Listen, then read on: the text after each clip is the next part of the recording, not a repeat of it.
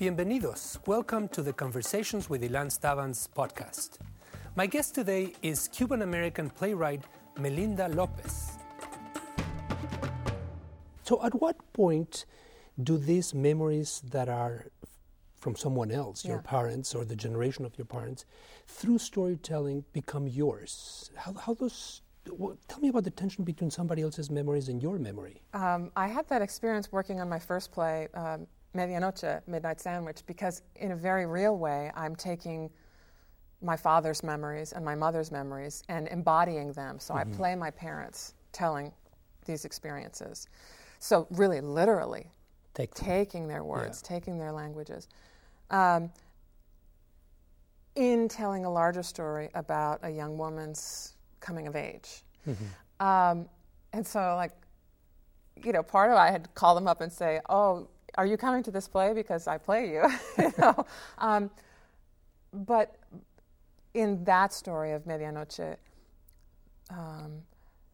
where there's a family secret that gets exposed, that the parents finally come clean about this family secret to this girl who helps her realize who she is and why her family is the way it is. It's integral, right? I'm very interested in secrets, both in what you tell and what doesn't get told. And how those secrets keep the family together? How they keep the family together, but also how they keep tensions in place and how they, that's a trap. I mean, how things can get locked up or, why don't we ever talk about this?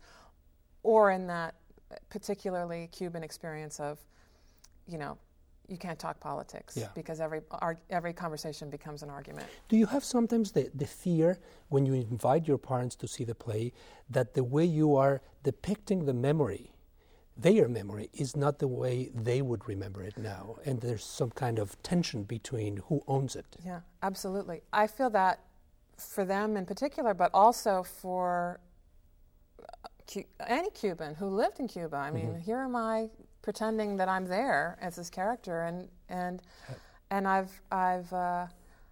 just have to own that. Yeah. And I just have to say, this is a filter.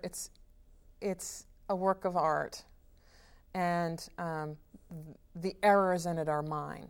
And it's subjective. And that I hope that the larger messages or themes or beauty maybe can transcend.